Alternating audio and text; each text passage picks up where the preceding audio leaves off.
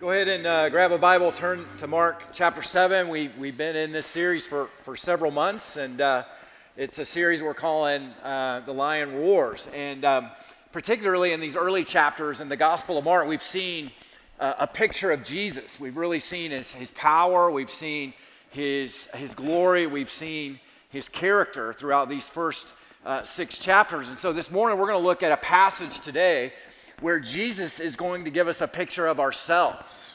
We're going to really get a picture, get a look inside of ourselves today.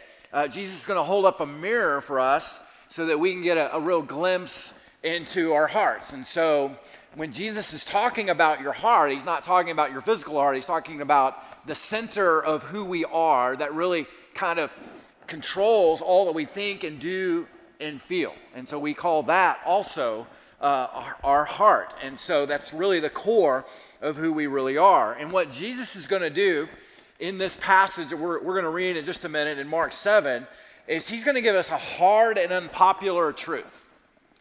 He is going to say that really our problems and our issues and our sins come from within us. And not from the outside in, but really they originate from the inside out.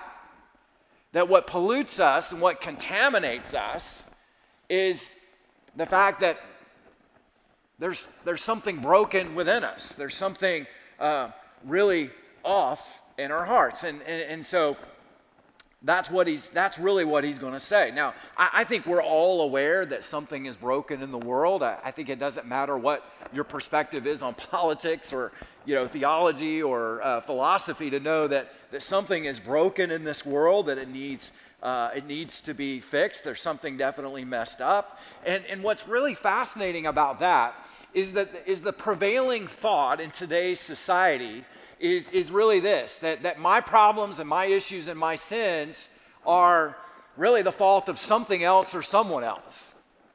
Isn't that ironic? I mean, we all know that something is broken in the world, but the irony of it is that the prevailing thought of the world says that my problems and my issues and my sins are really someone else's fault. I'm not responsible for them. And going a little bit deeper with that is the thought that people are good. People are generally very good. That's the dominant thought in society and in culture today. So we know that the world is broken, but it can't be people, right? I mean, that can't be the heart of the problem because people are really good. And so what our culture tells us is, if there's a problem or an issue or a sin in my life, well, that's my parents' fault. Or it's the fault of, my environment. Or it's a result of a lack of education or a lack of, opportunity. And so we see there's plenty of blame to go around except when it comes to us. And what Jesus is going to do in this passage is he's going to absolutely blow that out of the water today. He is going to say that really that what the cause of our issues and our sins and our problems is not something external to us, but something very much internal within us. That's what defiles us. And Jesus is going to tell us that we are very much worse than we think. But we're also going to see that the gospel is greater than we think. And that's really the good news today. Now, this is a kind of a lengthy passage of Scripture, so I'm going to forewarn you today. But if you are willing and able, would you please stand as we read Mark chapter 7, verses 1 through 23 today. So Mark records this. He says, "Now when the Pharisees gathered to him with some of the scribes who had come from Jerusalem, they saw that some of his disciples ate with hands that were defiled, that is, unwashed." And he gives us a parenthetical thought here because he's writing to Romans and Greeks who didn't understand the Jewish customs like many of us don't understand them. So he inserts this kind of for our benefit. "For the Pharisees and all the Jews do not eat unless they wash their hands properly, holding to the tradition of the elders. And when they come from the marketplace, they do not eat unless they wash. And there are many other traditions that they observe, such as the washing of cups and pots and copper vessels and dining couches." So then he picks up. And the Pharisees and the scribes asked him, why do your disciples not walk according to the tradition of the elders, but they eat with defiled hands? And he said to them, well did Isaiah prophesy of you hypocrites, as it is written, this people honors me with their lips, but their heart is far from me. In vain do they worship me, teaching as doctrines the commandments of men. You leave the commandment of God and hold to the tradition of men. And he said to them, you have a fine way of rejecting the commandments of God in order to establish your traditions. And Moses said, honor your father and mother, and whoever reviles father or mother must surely die. But you say, if a man tells his father or his mother, whatever you would have gained from me is korban, that is given to God, then you no longer permit him to do anything for his father or mother, thus making void the word of God by your tradition that you have handed down. And many such things you do. And he called the people to him again and said to them, hear me, all of you, and understand, there's nothing outside a person that by going into him can defile him, but the things that come out of a person are what defile him. And when he had entered the house and left the people, the disciples asked him about the parable, and he said to them, then are you also without understanding? Do you not see that whatever goes into a person from the outside cannot defile him, since it enters not his heart but his stomach and is expelled? So thus he declared all foods clean. And he said, what comes out of a person is what defiles him. For from within, out of the heart of a man, come evil thoughts, sexual immorality, theft, murder, adultery, coveting, wickedness, deceit, sensuality, envy, slander, pride, foolishness. All these things come from within, and they defile a person. The grass withers and the flowers fade, but not the word of God. It lasts forever. You may be seated.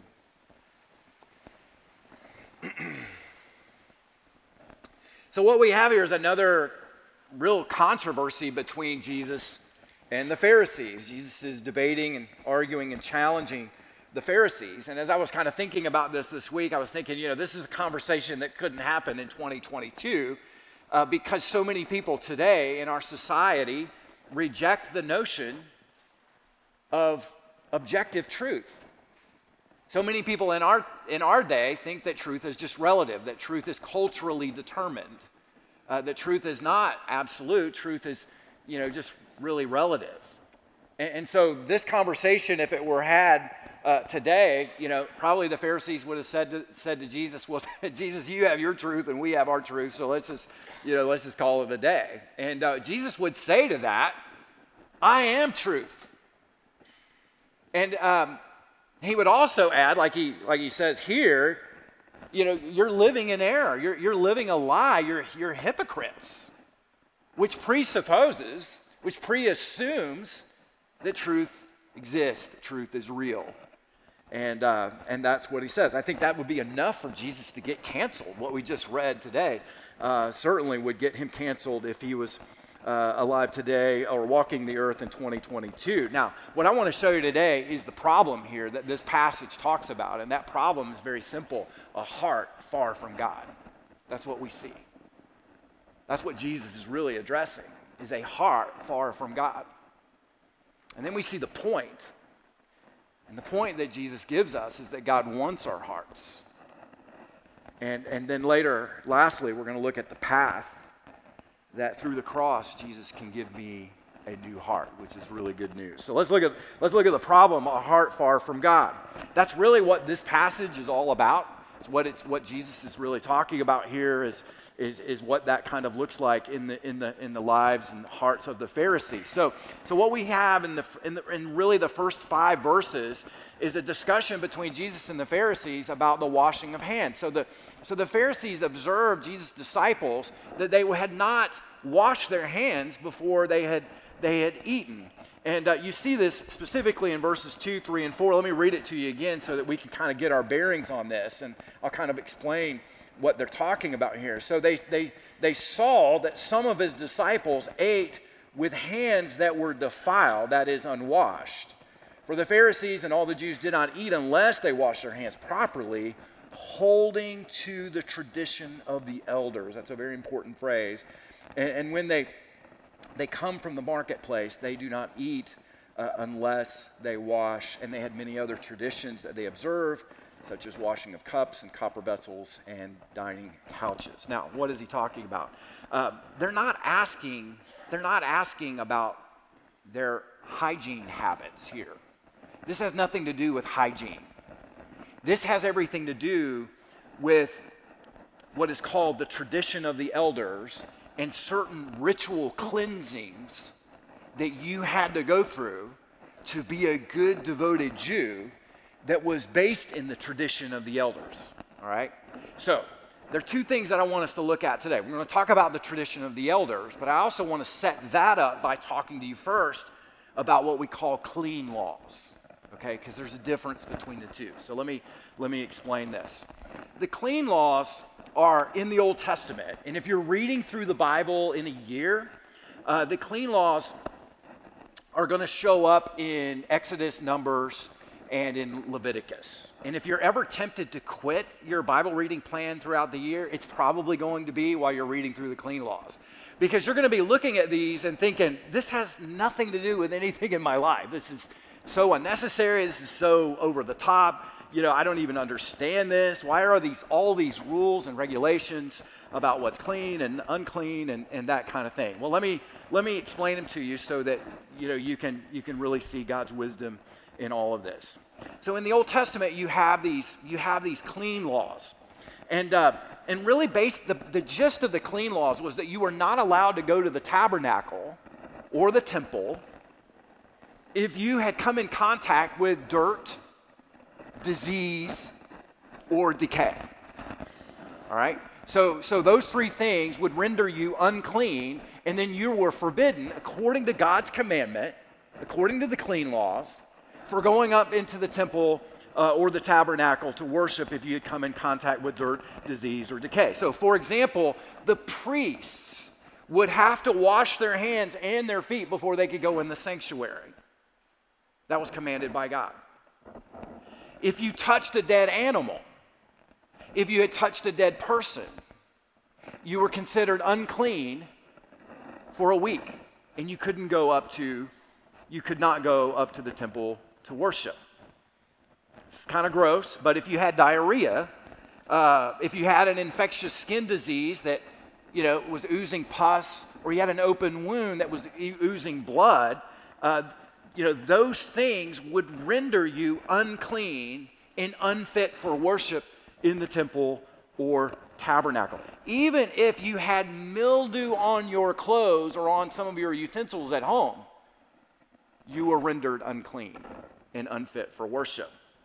There were also a lot of foods that God prohibited his people from eating, foods like shellfish, which makes total sense because they didn't really have refrigeration, so they were very much prone to bacterial infections, that kind of thing. So God's prohibition against this made total sense because He really cares about us. So those were really part of the clean laws. So the clean laws gave you a way. It gave you kind of a means of following the ritual so that you could re-enter the community of faith and you could re-enter the worship of God. All you had to do was follow the prescription that God laid out for what you needed to do to be characterized as clean. And so you see these in, like I said, Genesis, Numbers, and Leviticus. Now, why did God require this? Well, there were a couple of different reasons. I think the biggest reason is this, that God wanted to show His people and the surrounding nations that He was holy, that He is different from all the other gods that everybody's worshiping. He wanted to show His own people how unique and distinct He was, that there's no other God like our God. And He wanted the people from the surrounding nations to notice the people of Israel and how they worshiped and how they lived their life and how they functioned. And He wanted them to ask the question, why are you so different? Why are you so unique? There's something different about you. And they would begin to see God's grace and God's plan through how the people of Israel live. That's really what God is trying to accomplish throughout the Old Testament. And so it would be that the people of Israel would be a witness in how they live their life. And I think a part of that would be that the clean laws were established because from God's perspective, he is holy. And he doesn't want you entering into worship haphazardly. He doesn't want you entering into worship irreverently or just, carelessly, because God is holy in all that he does. And so if you're going to describe God in any way, the best descriptor that you could give of God is holy in all that he does.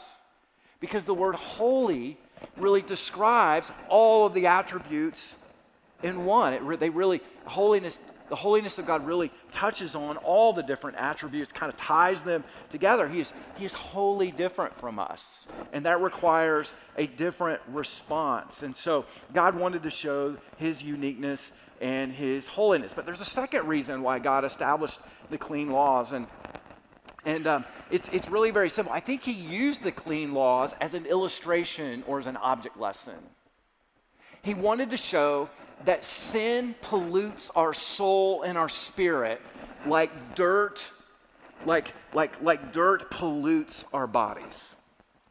He wanted the people of God to make a connection and see that dirt contaminates us physically, and sin contaminates us spiritually. He wanted his people to take sin seriously. And that's what the clean laws are really all about. Now think about this. Think about what dirt does to our bodies. What does dirt really do to us? I mean, think about it. It isolates us, doesn't it? It alienates us.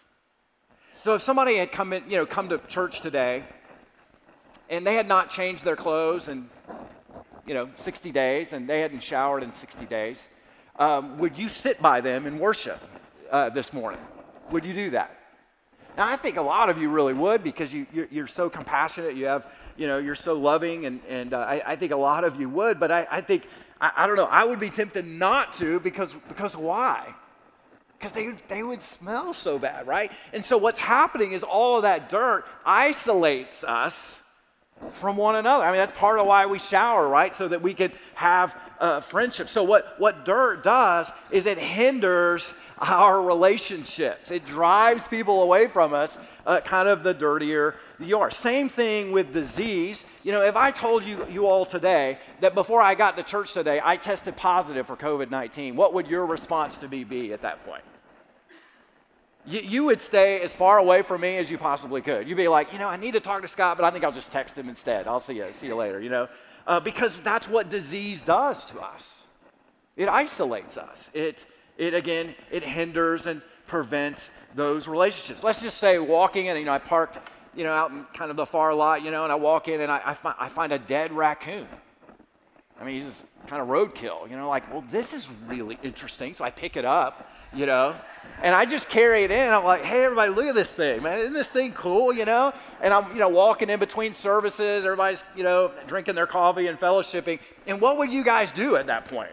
You would stay totally away. You would avoid me like the plague, because you would think Scott's going to get the plague here pretty soon. And that's exactly what happens. Now, church, think with me. What does sin do to us?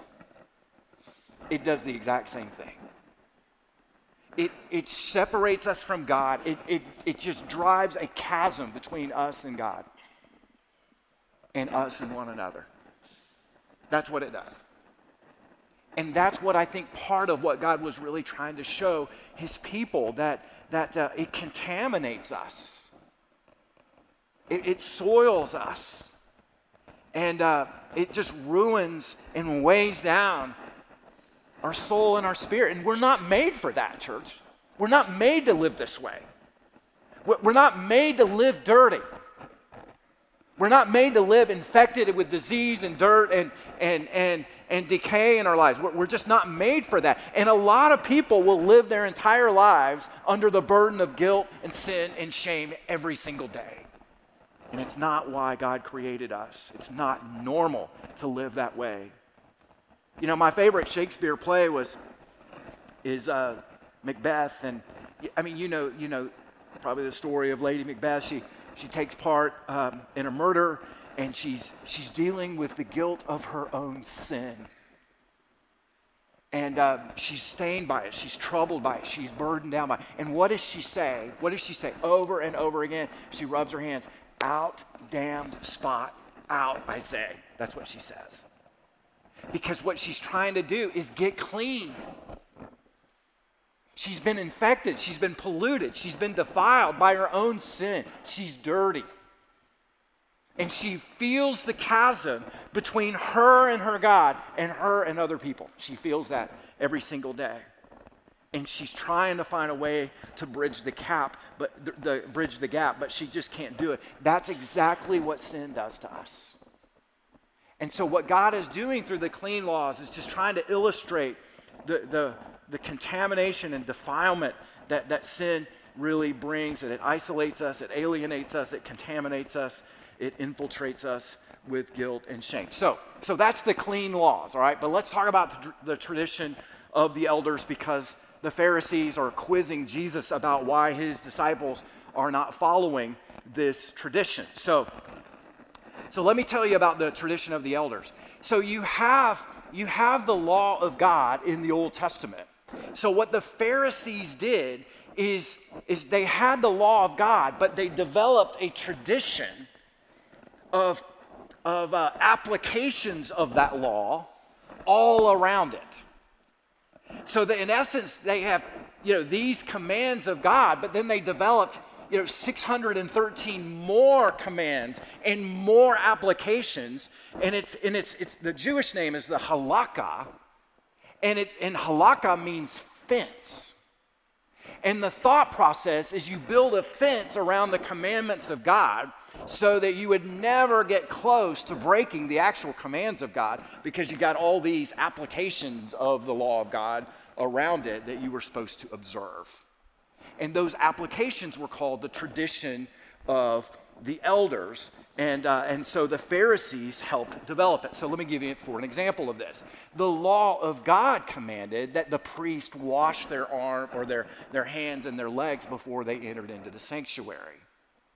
Well, the Pharisees took that command and they broadened it. They expanded it. And they said, it would be a really good idea if everybody washed their hands before they ate. That'd be really good.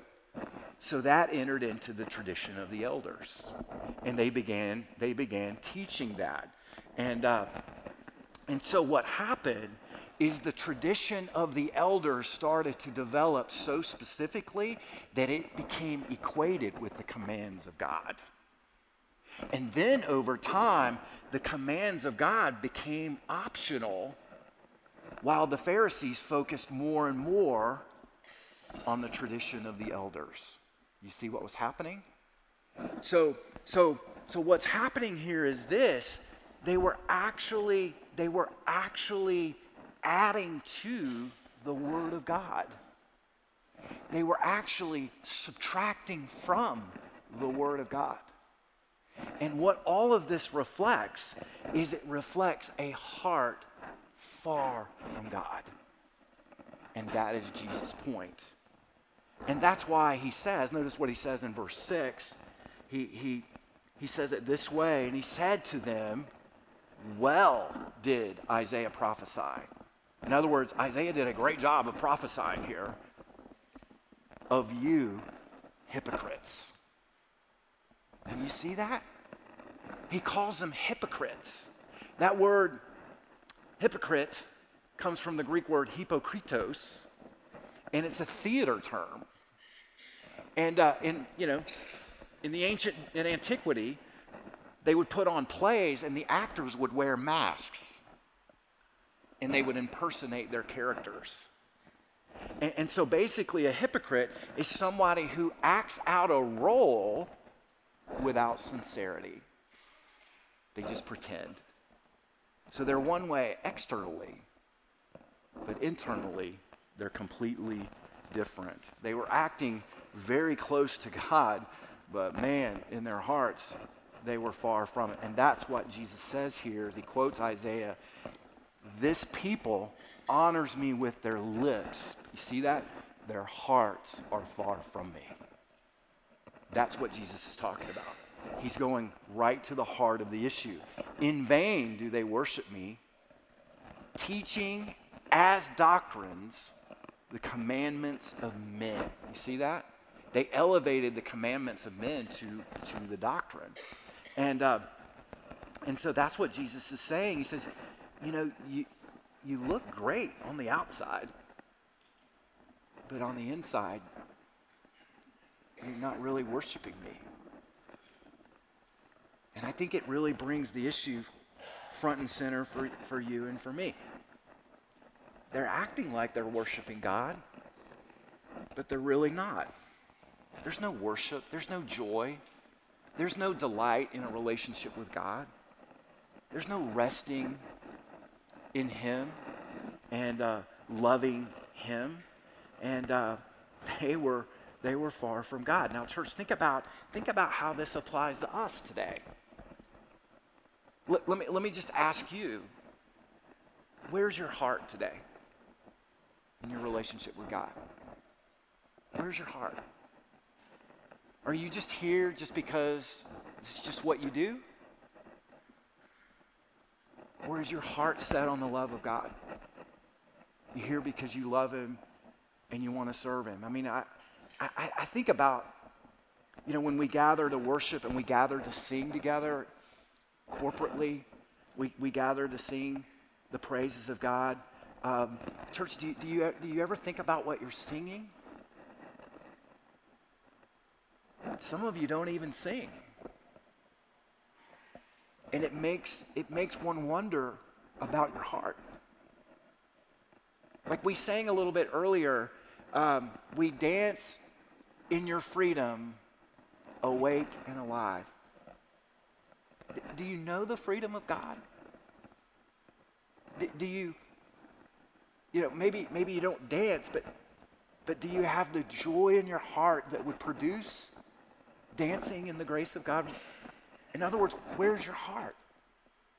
We mouth the words that are appropriate to the praise of God, but church, do we mean the praise of God? Do we really mean it? Or are we just doing it because we think there's value in mindlessly doing something? That's the question that Jesus asks. We pray and give thanks at a meal. But are we really thankful? Or are we really great? Or are we just angry?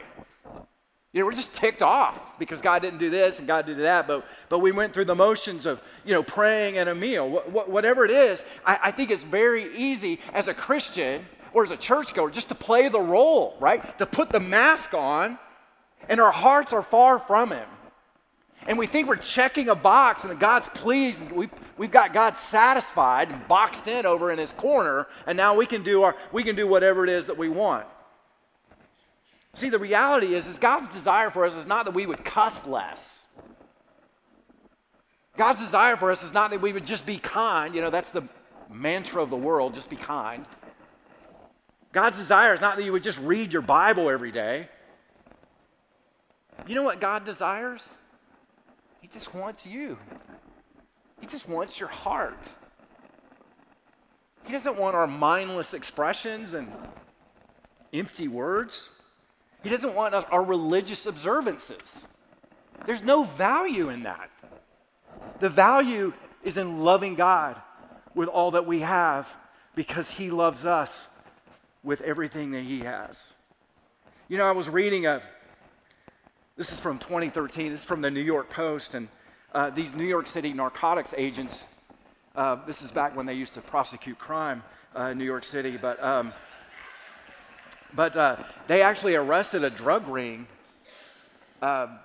These guys were dealing heavy drugs in New York City, and they found them and arrested them, and of course they confiscated their phones and started going through their phones, and they noticed that these 5 guys that they arrested in this drug ring were very diligent about observing the Sabbath.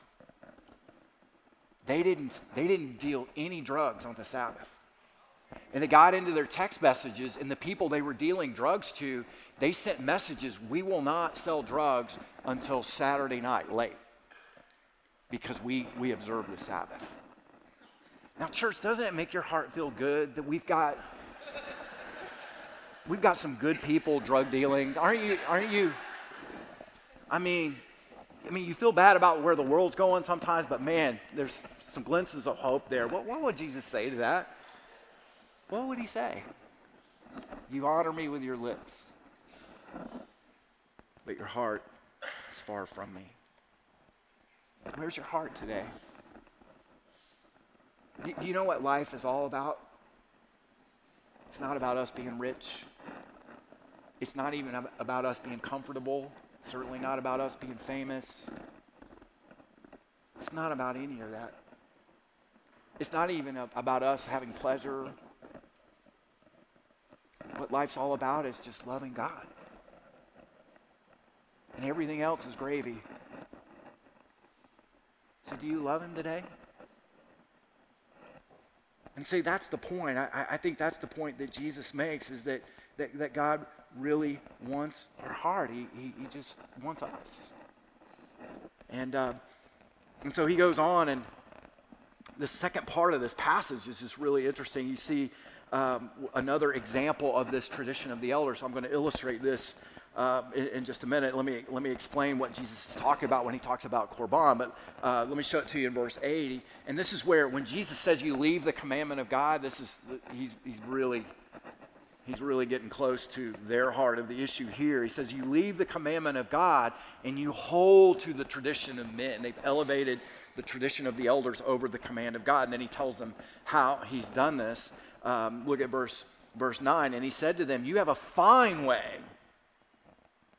of rejecting the commandment of God in order to establish your tradition. So they're actually rejecting God's commandment. They're rejecting the word of God and how they live their life. And he says, you have a fine way of doing that. You've elevated your tradition over the commandment of God. Well, how do they do that? Well, he tells us in verse 10, for Moses said, honor your father and mother, because that's one of the 10 commandments. That's a top 10 list right there. And whoever reviles father or mother must surely die. There's consequences of not honoring your father and mother, in other words. But the Pharisees say, but you say, if a man tells his father or mother, well, whatever you would have gained from me is Korban, that is given to God, then you no longer permit him to do anything for his father and mother, thus making void the word of God by your tradition that you've handed down. And many such things you do. Many things. Now let me explain what Korban is. So Korban is really based on Leviticus 27, that everything that we have from a wealth standpoint belongs to God.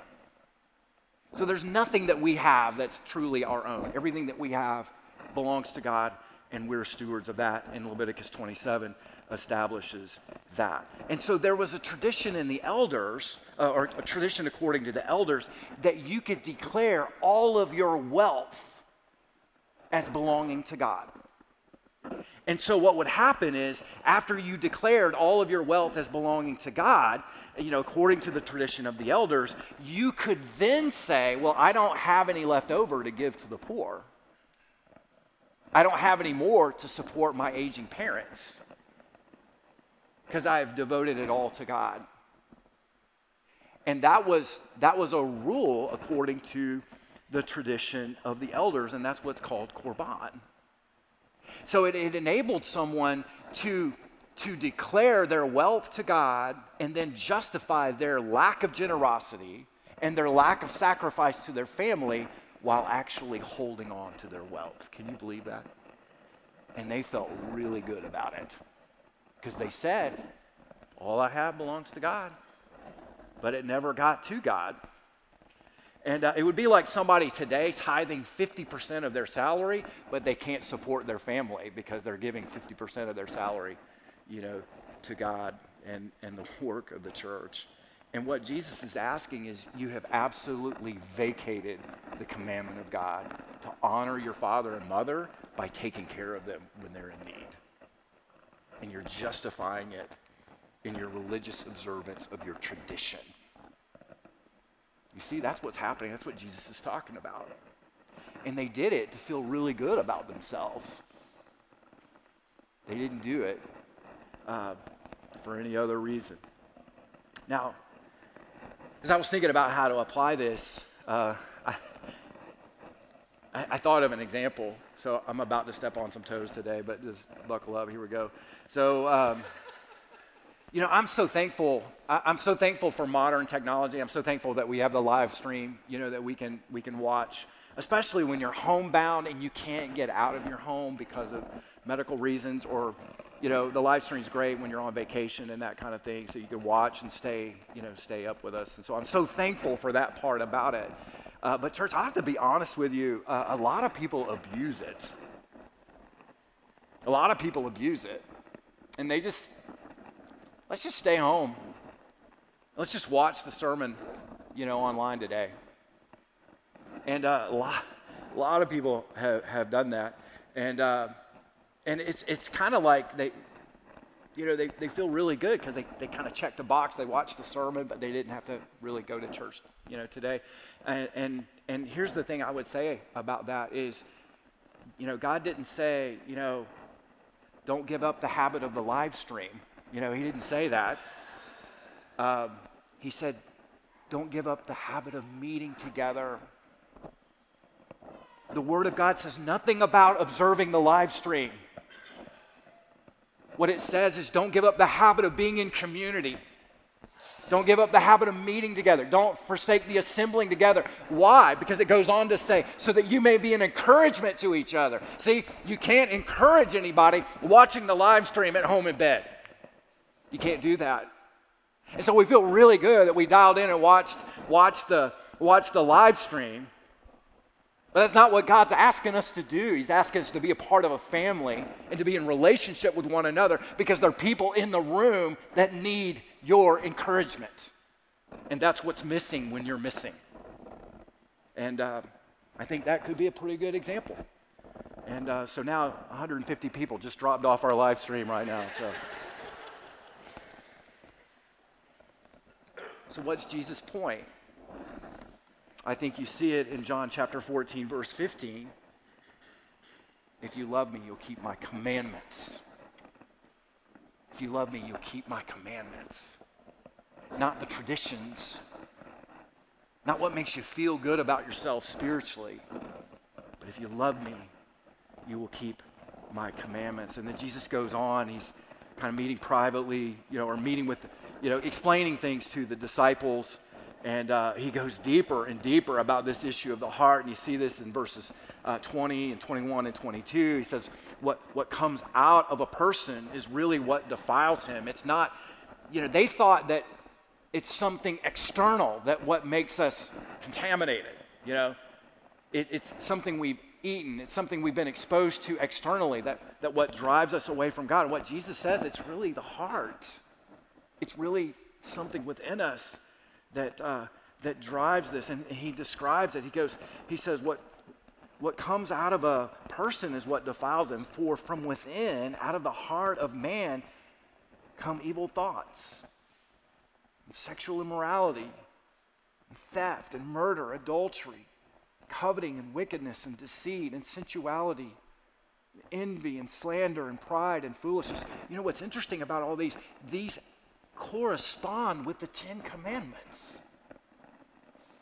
And what he's saying is, this is what flows out of us, because it reveals a heart that's not been sanctified by the Spirit, right? It reveals a heart that's not been changed, a heart that needs more and more the grace of God. And all these evil things, he says, come from within, and that is what defiles a person. And so it's not the tradition of the elders, but what contaminates us soul and spirit, what pollutes our soul and spirit is what comes from within our sinful nature and out into our lives, onto the lives of other people. You know, as I was thinking about this, I was thinking, man,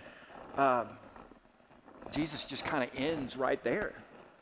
I mean, did you notice that? Like he just kind of stops. And that's all he says. I mean, he basically says, your hearts are defiled, you're hypocrites, you know, your hearts are full of this stuff, and your hearts are far from God, and he just drops the microphone and then turns and walks off. That's all he does. And I'm sure the Pharisees were kind of like, is that all, Jesus? I mean, isn't there at least a book we can buy? You know, can you give us 5 steps? Can you give us some kind of solution? Jesus doesn't offer a solution here to wrap this thing up nice and tidy. You know what I'm saying? And the reason why is because he doesn't offer a solution, because you can't really fix an age-old problem with an external solution. See, he doesn't offer a solution, but what he does in Mark chapter 15 is offer his life. And there begins to be a shift right in the middle of the Gospel of Mark where Jesus turns and starts focusing on, let's go to the cross. Because our problem with sin is so deep and so pervasive, there's no external solution to it. It needs a radical change. And that radical change is Jesus going to the cross. And what he's going to do at the cross is die for you and for me. And on the third day, be raised up so that we could have a new heart and a new life. You see, Jesus really didn't come to make you better. He came to make you new. Jesus didn't come so that you could be better at following more rules, as if our biggest problem is we break rules. That's not why he came. He came to change us from the inside out. That's what he wants to do. And so the path that Jesus takes is the path of the cross in Mark 15.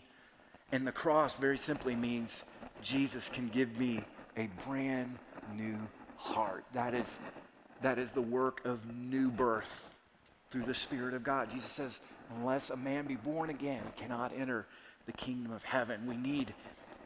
We're so dead inside.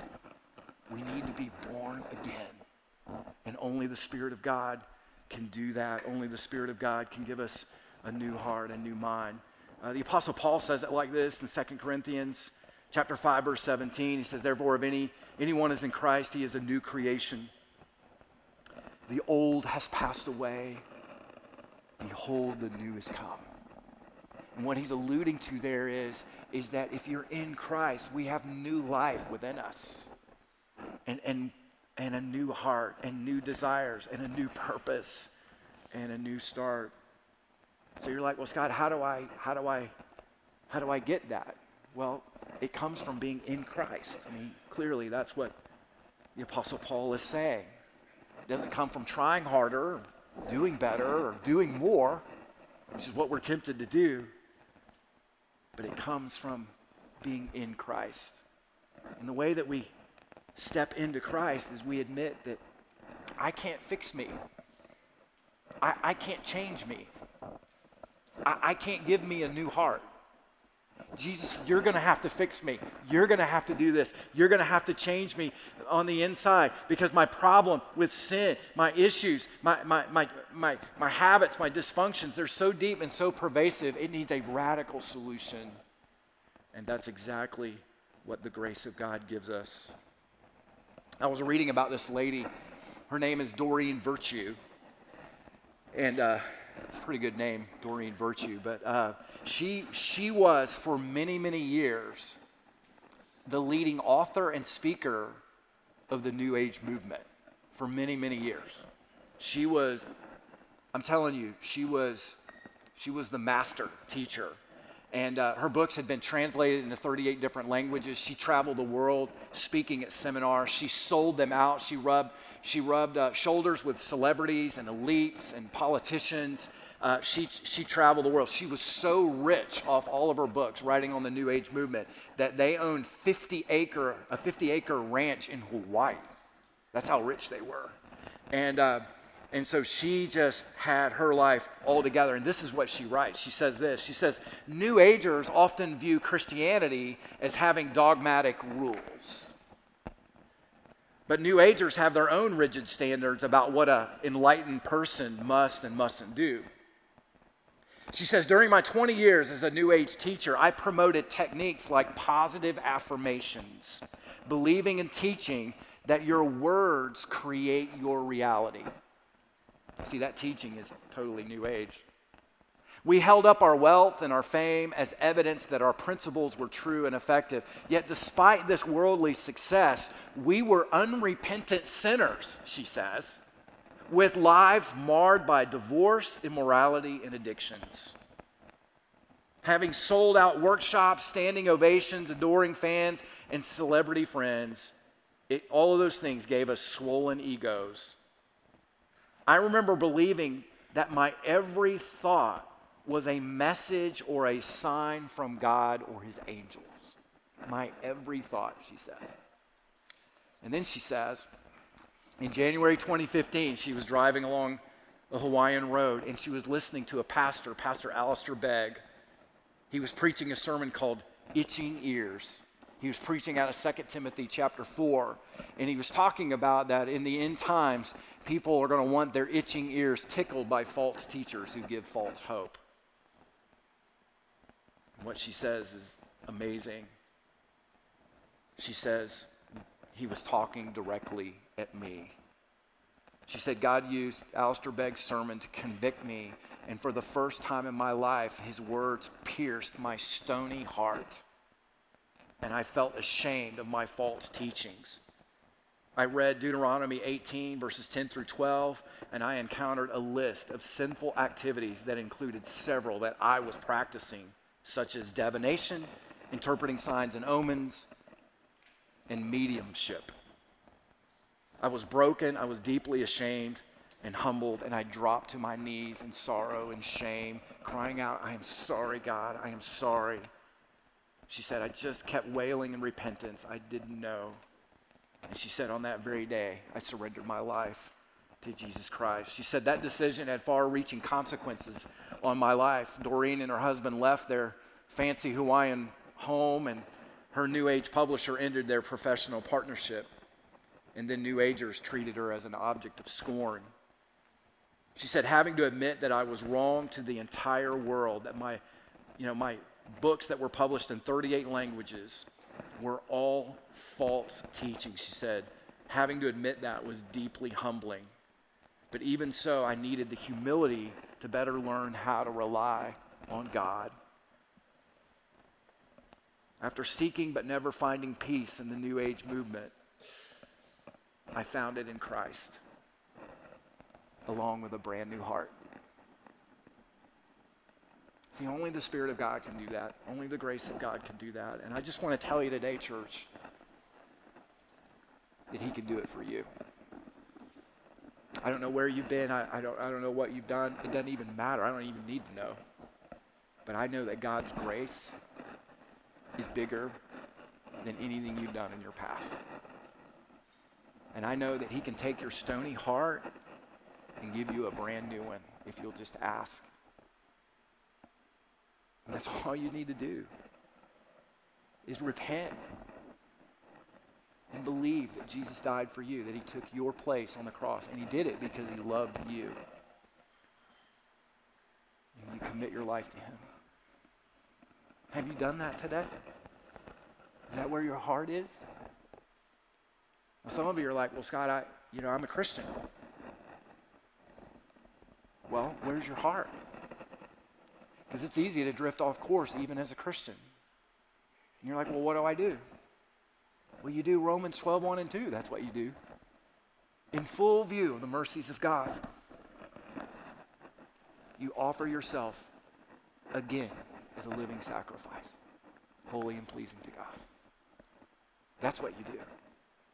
If your heart has gone dark, the grace of God can turn it around. But he can't do it unless you ask him. Let's pray.